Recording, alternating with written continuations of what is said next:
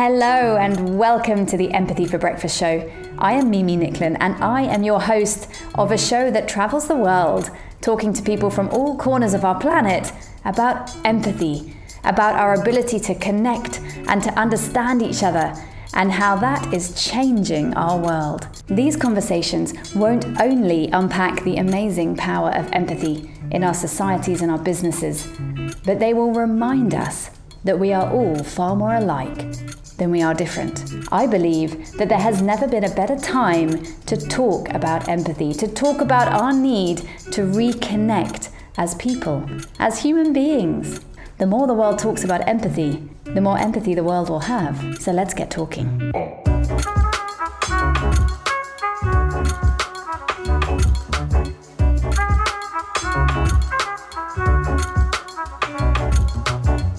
Hello everybody and welcome back to the Empathy for Breakfast show. Today I am joined by a lady all the way on the tip of South Africa, and I'm incredibly excited to introduce Chef Zola to Empathy for Breakfast. I'm going to tell you a little bit about this lady because, oh my, she has been on a journey. So Chef Zola is based in Cape Town in South Africa, somewhere very close to my heart. And where her story is so interesting is that she started by studying economics for a couple of years before she realised that that wasn't the right career for her, and she actually had a much greater passion for the culinary art world. She then completed her first cookbook back in February 2016 called Simply Delicious, which she says is just a regular book about basic foods that represent her love for nature, her family, and the people in her life. She has gone on from there to become the food stylist and resident chef of one of South Africa's leading breakfast shows, Expresso. She now has her own cooking show called Celeb Feast with Zola. And in 2019, Zola scooped the Best in the World award in the TV category at the prestigious Gourmand World Cookery Book Awards for her second cookbook titled Simply Zola. Chef Zola, you've been busy. Welcome to the show. Thank you so much, Mimi, and thank you for making me sound so fantastic. Well, it's easy. It's easy. I mean, what an amazing journey you've had. And as I said, I'm so excited to have a South African with me today, especially someone that's done as much as you have. So let's talk about empathy and food and all things human. Let's start off with empathy. What does empathy mean to you, Zola? I guess to me, being empathetic or empathy means the ability to put yourself in somebody else's emotional shoes. Yeah, just to sort of think about how something that you say or do may affect somebody's mental health. For me, that's in essence what empathy means to me. Absolutely. Just being able to see the world as somebody else does. And I guess you're doing that so often in your work. I mean, you've traveled all over the world exploring food and food culture. Do you think that food helps us understand each other? Does food help us empathize? Absolutely. That's why I love food so much. First of all, food is an emotive thing. I know lots of people sort of see it as just, physical and it's, something to satiate yourself or nutrition, but it is a very emotional thing. If you think about all the times when you remember the best meal you had or even the worst meal you had, you remember everything surrounding that meal, not just the food itself. So that's what food is for me. And that's why I love using it as a medium of creativity for myself. It absolutely helps me connect with people. I think that food is one of those things that no matter who you are in the world, you have in common. You know what I mean? We all have to eat and we all enjoy sitting around a table, eating and talking and being social. So that's why I love food. And yes, to answer your question, does food help us become empathetic? In the reason why I love traveling the world and why I used to pre-pandemic, of course, is to discover people's culture through their food. And I think that it is the best way to get to know people, to try to understand why people are the way that they are. Reading about the type of food they eat, the type of food they grew up eating, helps you understand somebody's emotional state in present day. I love your answer to that so much, Zola. And it reminds me of when I was writing my book and I wanted to write about Ubuntu, which is so uniquely South African and so perfectly connected to empathy. So I suspect lots of our audience don't know what it is. So perhaps you can tell us a little bit, as a South African, what is Ubuntu and how does it connect to empathy? So Ubuntu is a South African term that we use to sort of make people understand that a man cannot survive on his own. The key to survival for people is through other people, helping other people, and connecting with other people. And that's essentially what Ubuntu is that, we're all a community and we're all here to help each other out and, yeah, guide each other through this life. And how does that link to food? I mean, you were saying earlier how food allows you to understand each other and connect each other. Is there such a thing as mealtime with Ubuntu? I mean, what's the connection? I think, the core of meal times traditionally is a time for sharing a meal. I think that culturally, traditionally, we all ate together. It was always a gathering. There was no such thing as sort of a couch dinner by yourself. It was always a communal thing. And I think that that's what food is and what food is essentially about. It's about connecting with people through a meal. And actually, more and more now, especially since the pandemic started, I think that lots more people are finding their way back to how it was in terms of meal times and sitting down with your family, with your friends, because we're craving that connection so much more, because for a while it was taken away from us. And I think that now we all understand the value of being together and eating meals together and connecting that way. Isn't that so beautiful? I love what you were saying. It's not about sitting on the sofa and eating on your own. That's not what mealtime is supposed to be, right? It's supposed to be this opportunity for us to come together. And I found this study, which I just absolutely love, that shows that food is one of the earliest interactions, obviously, between parent and child, and that the quality of those interactions influences how people respond later in life. So basically what that research shows is that the engagement you have over food when you're a child changes how you respond with emotions later in life. I mean, isn't that amazing? Amazing and so valid, right? It is the very first connection, like you said, that you have to your mother is, meal that she gives you. Incredible. And what do you think? I mean, obviously, I said earlier, you started studying economics and you moved away relatively quickly after 2 years and moved into the food and the culinary world. Do you think there was something in your childhood and your life that made you want to come back to the world of food? Yeah, well, I studied BCom law, so it was economics and law. That was my initial degree, and you're right, I did leave it. I did leave it after 2 years. For me, I think that my love and affinity to food started early on. It took longer than most maybe to recognize it. I always remember meal times in my family, my extended family, being such an amazing occasion. I remember even from a very young age, my grandmother and my mom and my aunts all having a laugh and having the best time in the kitchen. And it was always where the life of the party was at any sort of family gathering. And I think I always was like, I always took note of that. I was like, what is going on in there that's making everyone in there so happy? And I think that that's where my connection started. I'm also very fortunate, to have a mom who's a really great cook and really loves food as much as I do. And my maternal grandmother also really was a fantastic cook. So I think that my connection to food was formed pretty early on, which I guess is very much in line with what you were saying earlier about, it is one of our earliest connections.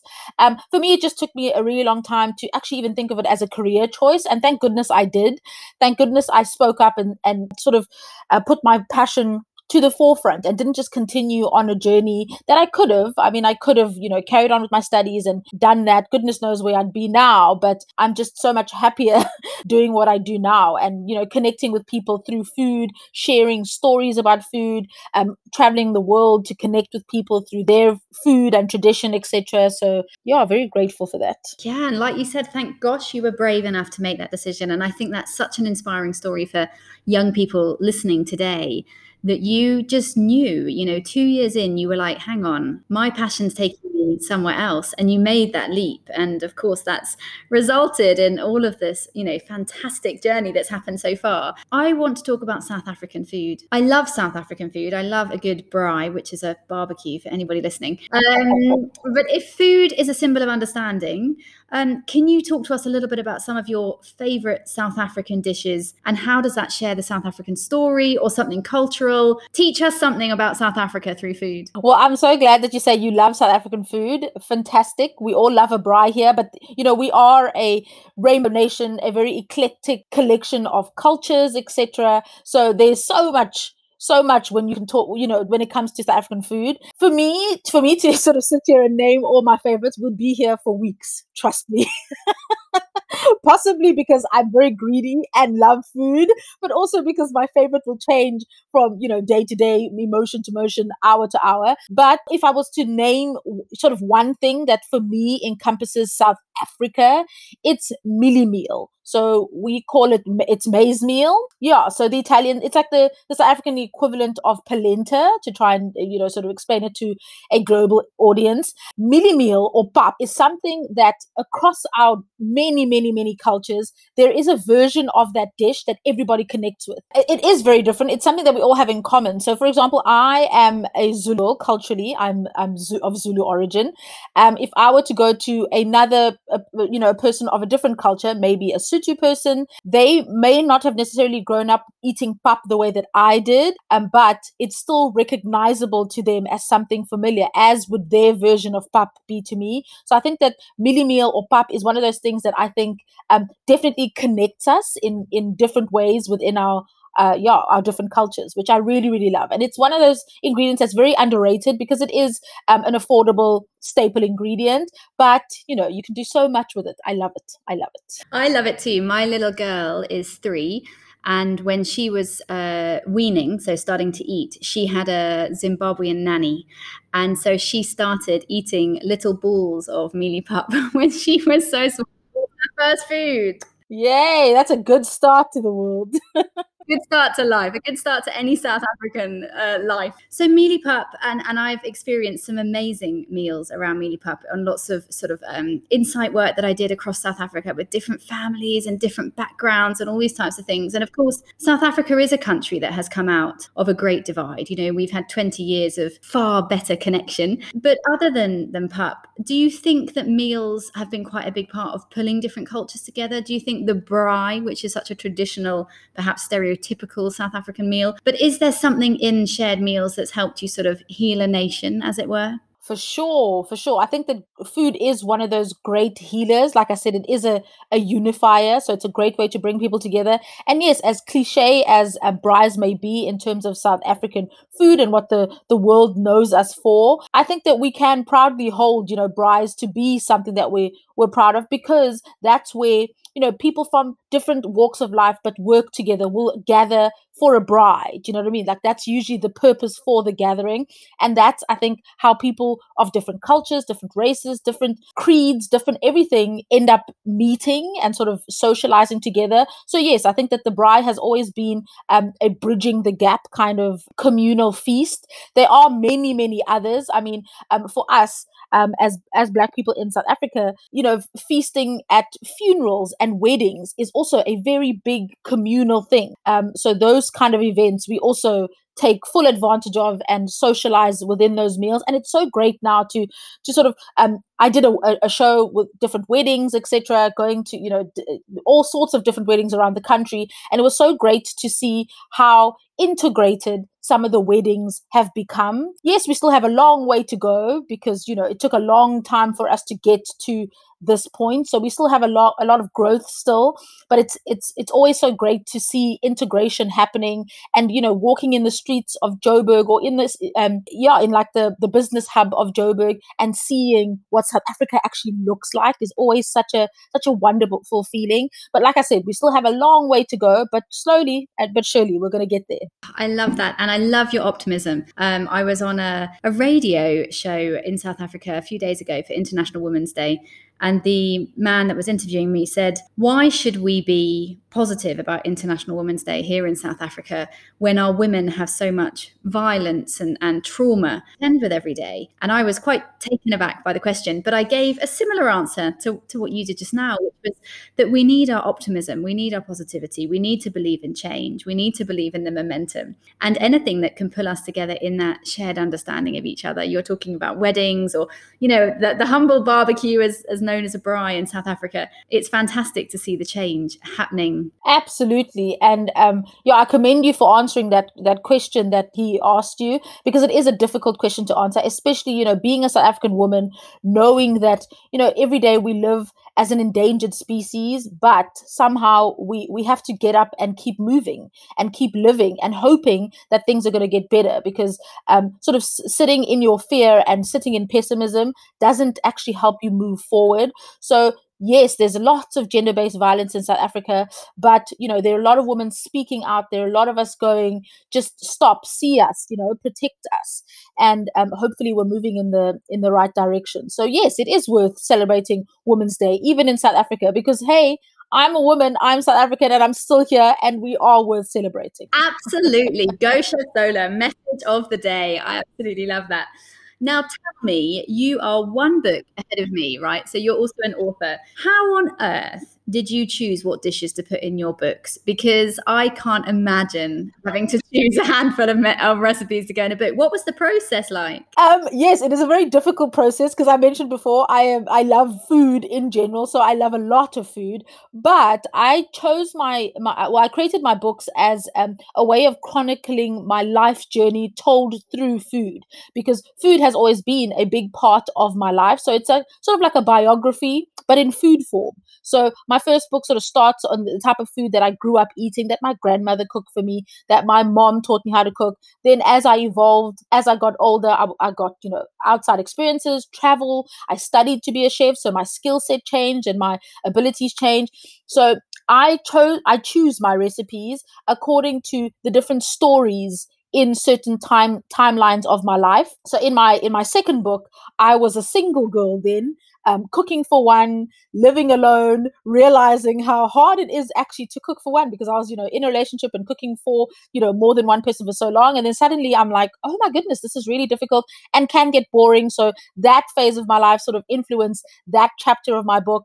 There were a lot of people asking me about gluten-free things. So my books sort of chronicle my life changes, my life stages as they happen through food. And every recipe has a story to go along with it. So I guess that's the process, is finding recipes that actually mean something for a reason and affect me in a time frame in my life, and that's how I know they belong in my books. Oh, amazing. I love the idea of chronicling your life through recipes. I think I might try and do it just for fun. Yeah, I should, especially because I went vegetarian at 18. So nearly 20 years ago, I've been vegetarian. But it would be so interesting to look at my recipe chronicle, because pre-18, I ate all kinds of food that obviously I never then ate again. So what a fascinating way to sort of map your life. Really, really. So Chef Zola, thank you for coming on and joining me today. I have one final question for you, which is my favorite question, because the goal of the podcast is, of course, to talk about empathy and humanity and connection, but also to get to know you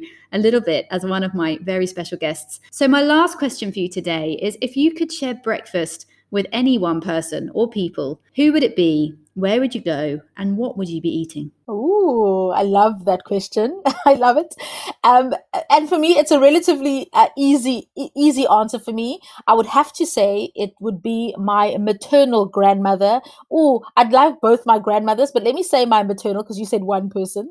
I'm sure they'd actually be good at breakfast with you. But anyway, they both did pass on when I was very, very young. But my maternal grandmother, who I recall teaching me one recipe before she passed on, she never got to see me become a chef. She never got to taste my food. She never got to experience me, falling in love with food and following my passion around food. So I'd love to sit down for breakfast with her and actually cook her something. And one of those things would definitely be the mealie bread recipe that she taught me how to make when I was very, very little. And I remember it so vividly. Yeah, and just have a conversation with her about her life journey told through food, because I never really got to know her and she never really got to know me. So I think that would be such a gift to be able to spend breakfast reminiscing with my gran. Oh, what a beautiful answer.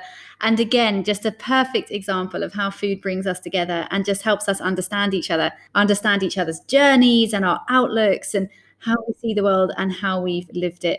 So, Chef Zola, I am so grateful that you joined me on the Empathy for Breakfast show to talk about your life and food and all the wonderful things in between. Thank you so much for being here, and I really hope that we can talk again soon. Mimi, you are an absolute delight. Thank you so much for having me. I really appreciate the time. Thank you for the amazing work you do, this positivity that you spread. We all appreciate it. So thank you, thank you, thank you.